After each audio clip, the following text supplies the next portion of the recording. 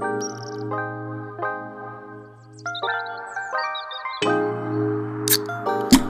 are now listening to the All Things Good podcast.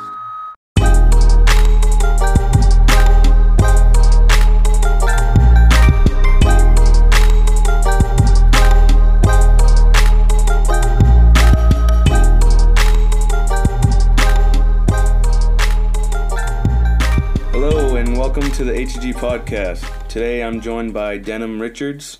Denim is best known for his work as an actor on Paramount Network's series Yellowstone, as well as his upcoming film, The Chickasaw Rancher, and much more. Denim, how are you? Greetings, brother. How are you doing? Doing pretty good. Glad to have you on today. Can you maybe just, tell the listeners a little bit more about yourself and maybe where they've heard or seen you? I think you kind of laid it out. Obviously I'm on, Paramount Network's, show Yellowstone, where I play Colby. Right now, season 3 is currently airing. I believe we're going into our 5th episode or 6th. I can't even remember now. But that airs on Sundays at 9:00, so everyone gets an opportunity to see me there. And I've done a couple other things. I was on obviously Good Trouble on Freeform this past season. So I've been around, been doing some things here and there. So anybody that wants to find me can find me doing something. Yep, that's awesome. How did you first get into acting? Is it something you've always been passionate about, or something that you kind of just stumbled into? Yeah, I think the arts just kind of always chose me. I think when I was in kindergarten, I was a part of those really bad plays that they would always do, and we had we would do these things, and we had these assemblies every Friday, and all the grades would be K through 8th, and I was in kindergarten obviously, and so on the Fridays, everybody from the school would come along with the teachers and the parents that could make it, and they would be like, hey, just wear this sign, and you stand in the front of the stage and just do that. And then when I saw the crowd, and I say the crowd, but when I saw the fellow students and some of the parents and teachers, I was like, oh, I can't just wear this sign and walk to the front of the stage. There has to be much more to do. And so just when I started showing out and acting weird and all these other things, just completely taking away from everything that I wasn't supposed to be doing, or was supposed to be doing, I should say. And then after that, the teachers went up to my parents, hey, we have this assembly that's coming up, and there'll be several hundred people at this assembly, and want to know if your son might want to sing. And they're like, yeah, sure. And so I sang, and I just loved the reactions. I loved to be able to see the smiles on the faces of everybody. And after that, it was just kind of I got into theater and then musical theater, and then kind of was dabbling into the opera thing for a little bit, and then just, kind of took the journey into television and film. So, I've never really known my life without the arts. Right.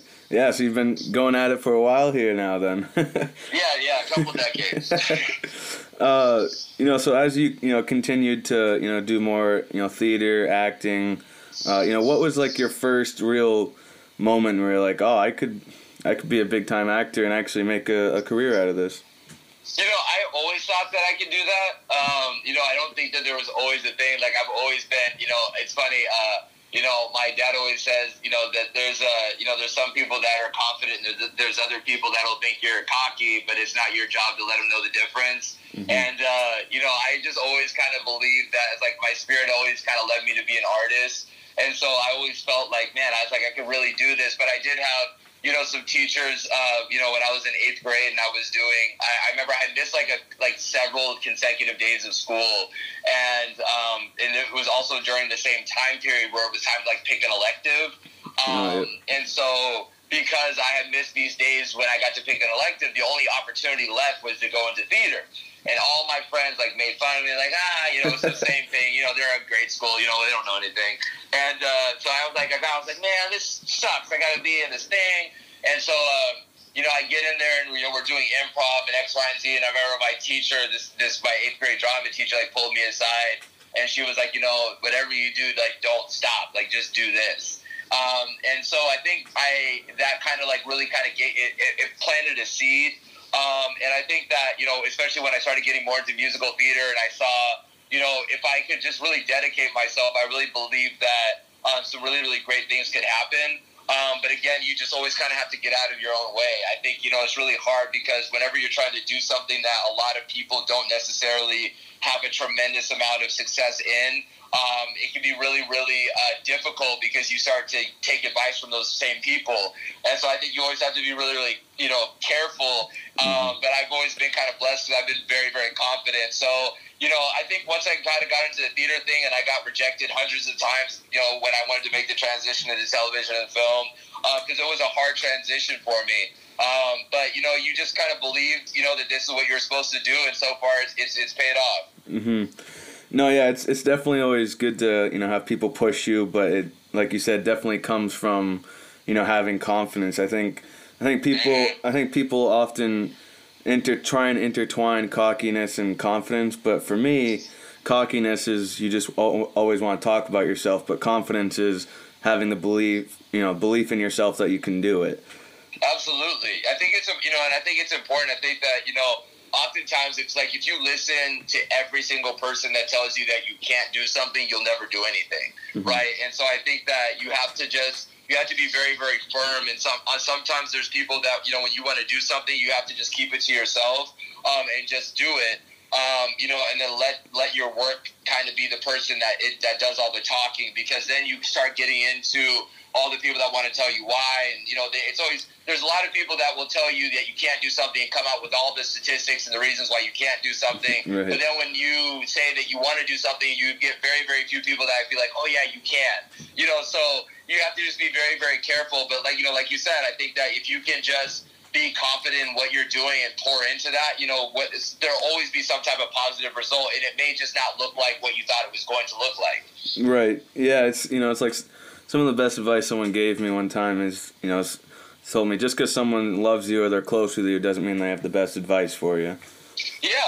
And you have to be, and oftentimes, in scripture, it talks a lot about how, you wouldn't ever go and ask somebody, for instance, somebody that doesn't work on cars, you would never go ask them how to, change your oil, right? Mm-hmm. So it's like, you have to be very, very careful about, the people that you go and speak to about certain things, because they may not even have the understanding about this thing that you're talking to them about, so they're kind of going based off of their own understanding. And so, it's so much, especially when you're going to entertainment, it's an industry. And I think, anything that has to do with the arts, the art starts kind of within, and everything else is kind of a blessing. So, you just believe in yourself. And everybody that always, says that they want to get into, the industry, it's just like, okay, you have to identify why you want to be in it first and foremost, because if you do it for the art, then you'll be able to do things that are, longevity. But if you're just going in there to kind of like be a star, which is like go and hit a home run, that's cool. But like, I'd rather have the guy on my team that wants to hit like 135 RBIs every season, so like, that's what I'm more into. Yeah. And it's all about having that, core belief system in yourself, and just, even though like you said, you can't hit a home run every time, but as long as you, keep trying to hit singles, doubles, or whatever. Just get on base. Just get on base and be somebody that they want in the game all the time. And I think that you can look back on a career, because that's what your career is not ever made of one project. It's made out of the multitude of projects that you've done. And, that's kind of what the goal is. I think if you start in that headspace, you kind of do yourself a favor, and you're not as hard on yourself when you don't get something. Mm-hmm. Yeah, that's so true. So you're going to appear in this new upcoming film called The Chickasaw Rancher. You want to tell us a little bit more about that project? Yeah, Chickasaw Rancher was such an awesome project. It was an amazing opportunity. One of the kind of check marks that I always wanted in my career was to always have the opportunity to play a real life person. And my first co-starring feature film happened to be Chickasaw Rancher, where I got to play this real life man named Jack Brown during the Civil War era, during the 1860s, and it's about this sharecropper Jack Brown and this cattle rancher named Montford T. who is a quote unquote Native American, but obviously the natives to this land, and their relationship. And what they ended up doing is they ended up doing one of the biggest cattle draws at that time, where they had taken 1,200 cattle and drove them 400 miles. And it was something that had just never been done before that. But because of that, they became like men of great renown. And the character Jack Brown, the man that I play, he actually went on to become Oklahoma's first sharecropper. And so it was really a phenomenal opportunity to be able to play. And I got to play opposite Martin Sessmeyer, who's a phenomenal actor as well. And so it's just a really, really cool thing because I got to work with the great Native American community and learn so much about their community because there's a lot of ties to the African American community and their community. And so that was a really, really beautiful thing to learn more about that culture. But then to also be a part of a film that is like educational but also entertaining all at the same time. And that's like, I'm all about that. So I'm really, really looking forward to getting to share that with everyone. Yeah. Yeah, so I mean, it's pretty cool. It's a true story. As an actor, is it kind of more rewarding, or more goes into it when it's a true story? Because you really have to gather, all the facts, and it's probably cool. Like you said, playing an actual person. Yeah, for me, I think everyone has a different opinion. I mean, I think that there's so much phenomenal history that hasn't been uncovered. And so anytime that we get an opportunity to kind of delve deeper into our history, I love that. And I think that because of it, it's like even for the character Jack Brown, there wasn't, or the man Jack Brown, I should say, there wasn't like a tremendous amount of information.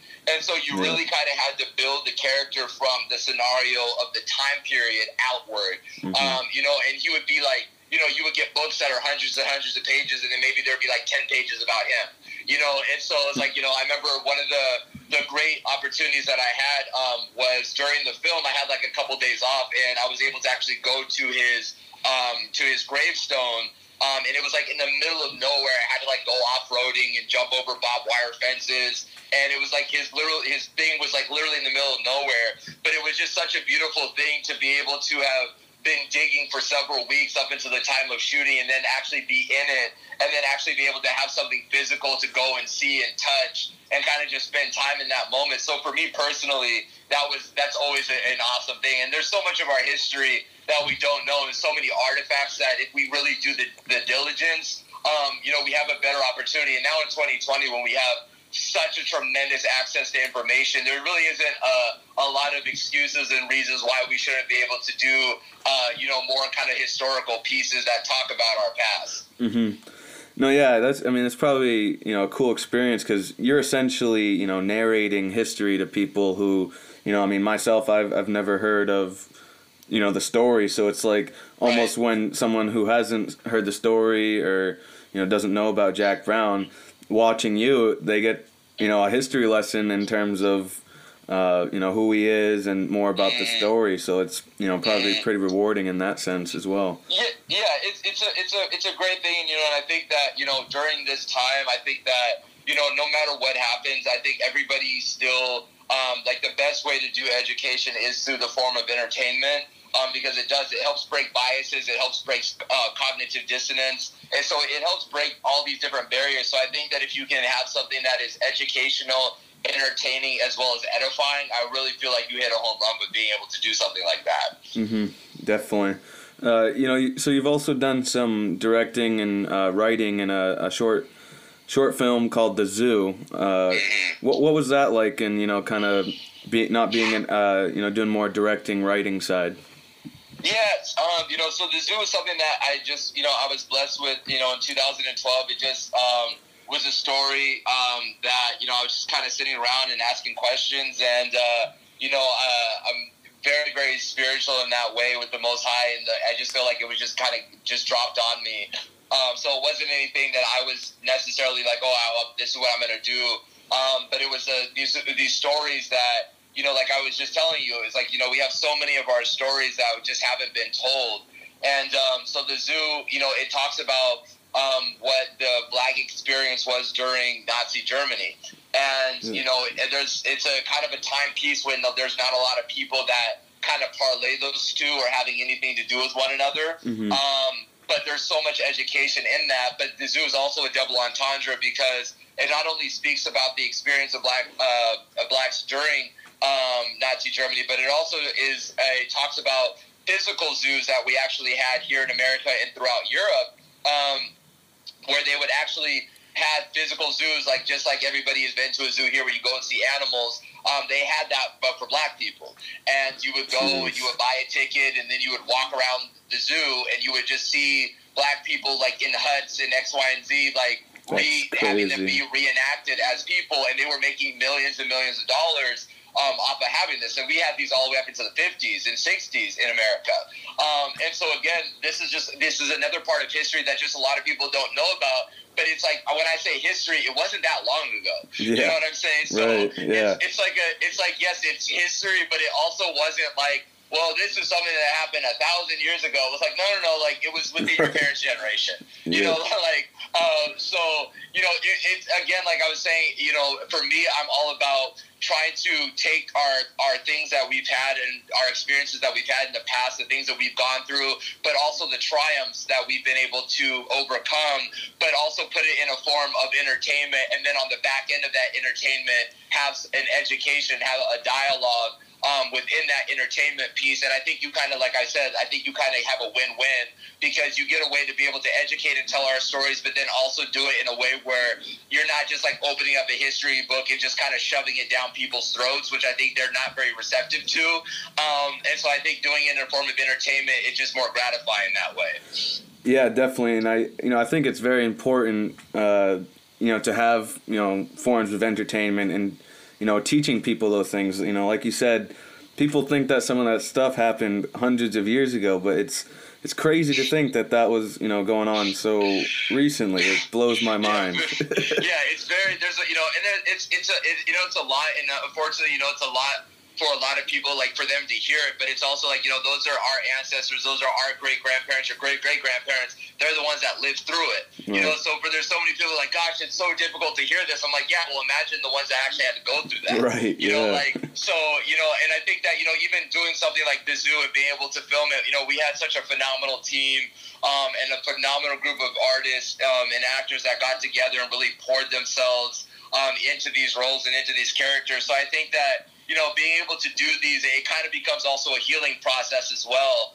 And I think that's probably the most beautiful thing. So, I'm really, really excited to be able to share this with the world when the time comes, because it really is something that, we haven't seen before, but it's something I think we need to see it. I think it's kind of more in line with things that I would like to do in the future about, kind of writing and directing and creating. Mm-hmm. Yeah. And, it's, going back to just how important it is, like, when I was a little kid, I wasn't going to read a history book that was tossed my way, no matter, I just didn't like reading back in the day. But, now kids are more likely to watch Netflix or, whatever movie. So, it's a great way to really inform people. And I also think history books just don't really paint the picture that actually happened. Right, you're so accurate with a couple of your points in that. It's like, and the funny thing is that it's like, when I've always been really big on history, but the always problem that when I was in school, through history, I never really saw anybody that looked like me. It was like, oh, you were slaves, right. And then there was Martin Luther King, and then he was shot, and then, okay, there is, Harriet Tubman, okay, cool, and then there was this, and then it was just like these little blurbs all over the place, But then you would get poured in all of this European history, and X, Y, and Z, like, but what did that have to do with the people that look like me, And it was always funny because the thing that especially when I was super young, first, second, third, fourth, and fifth grade, I really loved history was during that time when they would like roll in on the roller, and they had that like really crappy TV that was strapped onto the roller, and they like bring in the cassette tape and plug it, and you're like, oh my gosh, what weird history thing are we going to get now? But it was like in entertainment, you know what I mean? Because it was something that felt like we were taking a break from just like open up your textbooks to page 74, right. And so it was like, so for me, I think like, again, that was like a seed that was planted to where it was like, okay, if you want to teach history, I think that there's different ways to do it, and maybe taking more of like the magic school bus approach, where you kind of like teach, but you get them outside of the realm of what they usually would be used to, and I think that helps them become a little bit more receptive and a little bit more interested in history. Mm-hmm. Yeah, I totally agree. So where can we, expect, maybe around the time when this movie will come out, and is it still in post-production right now, or? We're pretty much finished with it. And so now we're just kind of figuring out the path that we're going to take. There's some circuits that we're going to put it into, and there's possibly we're going to get it to some universities and have some deeper conversations with it that way.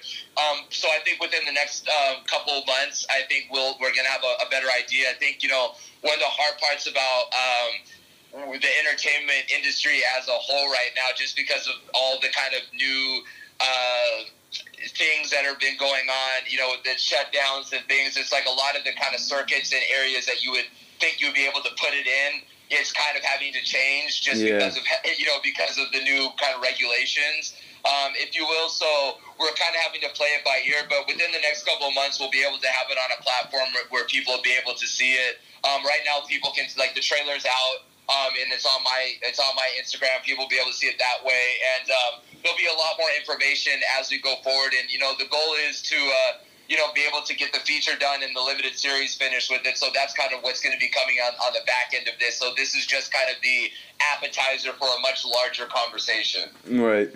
No, I think that's awesome, man. You're working on some great projects, and I can't wait to see when they come out. A lot of exciting stuff. Yeah, so you're also an author as well, right? You wrote a book called Mastering the Mind. Again, it was something. I say this is over and over about I think it's big about edification and education, and I think something that was laid on me during the first shutdown, which was in March. Where, there were so many people that, you knew that they were so much uncertainty, the anxiety, losing the jobs. Definitely. And one of the things that I know that, a lot of the shutdowns did do was it kind of got people out of the rat race, if you will, for a moment. Yeah. Where it was like you kind of wake up and you go to your job and you come home, you're doing this. And so it was a thing to where I wanted to write kind of like this daily meditational kind of guide, this challenge where you kind of look at your situation, your circumstance, and figure out how much of your daily situation and circumstance do you dictate yourself and how much of it is dictated for you. And I think that during this time, it was like if we could use this opportunity to kind of take advantage of maybe certain scenarios and situations of having time to really focus on ourselves, that maybe when things kind of, I guess, if you will, and I hate using this term because it's just beaten to death, the new normal or whatever, if you will, which I cannot stand. But like if you did something like that where during this time you were kind of focusing more on yourself and not necessarily plugged into the news, because it's like you turn on the news and it's just like they might as well just put a scroll at the bottom where it's just like things are getting worse. Yeah. Like they might as well just put that on the bottom of it. Yeah. Like no kind of like feeling of anything positive or anything.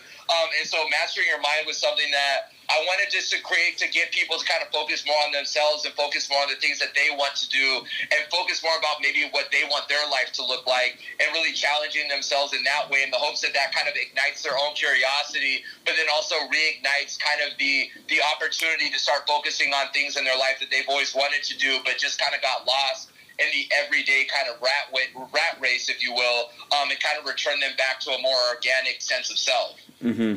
No, yeah, I think, it's crucial these days is, a lot of people are, this is so new to everyone. It just seems like, like you said, it's a new normal or, it just doesn't seem like, people's got, negativity, anxiety are all through the roof right now. So something like that's important. It's a hard time. It's a hard time, especially when you're getting so much information and so much misinformation. And, and I think that sometimes the smartest thing you can do is just unplug from all of it and just kind of focus on the things that you want to do because, time waits for no one. And the only thing that you can't get back is time.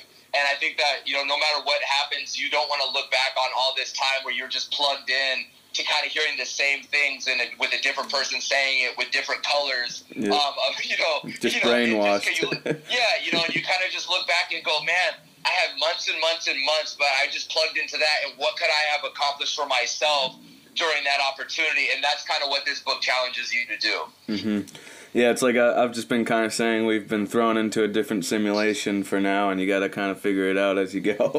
Yeah, right. Like, and it's hard. It's a hard thing to do because you feel like if you're not plugged in, you don't have a lot of opportunity to kind of communicate with other people. But it's like, if that's the only mode of communication that you're able to have, are you really missing anything? Mm-hmm. You know what I mean? Like, it's right. like, at that point, it's like, at what point are you getting stimulated or edified, spiritually and personally? Are you getting filled up by just sitting there talking about the same things day to day? It's like, it's not that exciting. So it's like, unplug from it and go challenge yourself to go do a hobby and learn something new for yourself and pour into yourself for a change, because you actually have an opportunity to do that instead of just kind of consuming more of something else. Mm-hmm. And yeah, so the proceeds for the book are going to, is it Operation Underground Railroad? Is that? Yeah, man, a phenomenal organization, Operation Underground Railroad, which is dedicated to infiltrating child sex trafficking rings and creating a safe haven for the victims of child sex trafficking and, just adult sex trafficking, if you will. And so Operation Underground Railroad, all the proceeds from the book go to them. And again, it's a great organization. And there's so many other organizations that are now popping up, but they kind of really have been the forefront of this, mm-hmm. Of these great men that have really dedicated their lives to just doing this. And it's something that we just don't talk about a lot in today's society. When there's, over 800,000 children that go missing every single year. I think it's almost like 2,000 children a day go missing in the United States alone. And they don't just like wander off into a black hole. You know what I mean? So I think it's something that I think we need to start spending a little bit more time talking about, because it's something that no matter if you don't talk about it or not, it's still going on. And so, it was another opportunity for me to kind of shed light on some things that I really thought would be talked about. So, you buy the book, you kind of get, emotionally edified, but then it's also going to a great cause for people that are doing phenomenal work and getting their hands dirty with things that a lot of people just don't even want to even talk about. And these are the people that are living in it every single day of their lives. Right. No, yeah, that's such a great cause, man. And, it's something that the door could get blown off here really soon in terms of everything that's going on in that area. It's a time where like you said, you always feel like you're closer and closer every day, and then sometimes you feel like you're taking 2 steps forward and then 10 steps back, and you're just kind of like, you just never know. And so one of the things I just always try to do is like, you just keep it at the forefront and you just got to do it in your own way. But I think the most important thing is if you're just talking about it, I think that people kind of become more aware, and hopefully it leads them to wanting to do more research on it themselves. And I think that's the best thing that you can do is educate people in that way, right? And I think hopefully at any point sometime here in the future, there'll be some more bigger information that will end up coming out. But, who knows? I just have to kind of keep my eye on this road and hopefully just lead people to the information that way, and we'll just see what happens. No, yeah, I think, more and more people are educating themselves about, child sex trafficking. And the thing that, it's hard is, when it comes down to the Epstein case and all that, it's just, if Ghislaine Maxwell dies, I think the whole country just might throw an uproar and into what's really happening. And it's always the thing, where you get into these bigger, higher profile cases, and there's so many things that the everyday person just doesn't have any control over, right? Yeah, and so definitely. I think that what happens is, it's like, I think the best thing that anyone could do is just to educate themselves, and then to not, you have to educate yourself and then just be very equipped, with understanding the information, how to take information in. And then, the chips are going to are going to be what they're going to be, no matter what you know and what you don't know, right? So it's like, you might as well know about what's going on, because otherwise you won't be as shocked and surprised or taken aback when other information comes out. So, just keep your finger on the pulse and keep educating, and hopefully educate other people that are around you, and and we'll just kind of see what happens in the next coming months and coming years. Yep, definitely. So just before I end each podcast, I like to ask the guest 2 specific questions. So the first one is, what would be your advice to someone trying to overcome failure and how to push through it? Well, first, I think that there's I think the only time that you've ever failed is when you stop. So I think that, I'm a big believer that, when I go to sleep at night, I don't control whether or not I wake up in the morning, and you don't either. And so it's a thing where it's like, if you wake up the next day and you have air in your lungs and you have a purpose, and I think that, you're not defined by what you would define as failures. Those are just learning opportunities. So it's like, take that quote unquote failure and turn it into a stepping stone. Definitely, yeah. Like, for me with, building this business and media, it's like, it felt like walking through hell and back trying to build it, but I knew I couldn't stop, or it'd just be like, well, what was the point of starting that? Because, Yeah, I mean, and everybody has a thing, gold is always tried, it's best refined by fire, and that's how you refine gold, is by able to do that. So it's like, you can't just, we are in such a microwave society, right? We like everything quickly, but everything tastes better coming out of the oven. And so I think that's like, anytime you have an idea or anytime that you have an unction to want to do something, you have to allow yourself to go through that fire. You have to allow yourself to take that time. And oftentimes it's like, the best way you can protect yourself mentally and emotionally is keep it to yourself for a little bit, because otherwise you feel like you're having to constantly check in with other people. They're like, hey, are you doing this? Are you doing this? And then that discourages you, Right. So it's just like, just focus on what you're doing. Keep your hand on the plow and just keep plowing forward, and don't worry about looking back. Mm-hmm.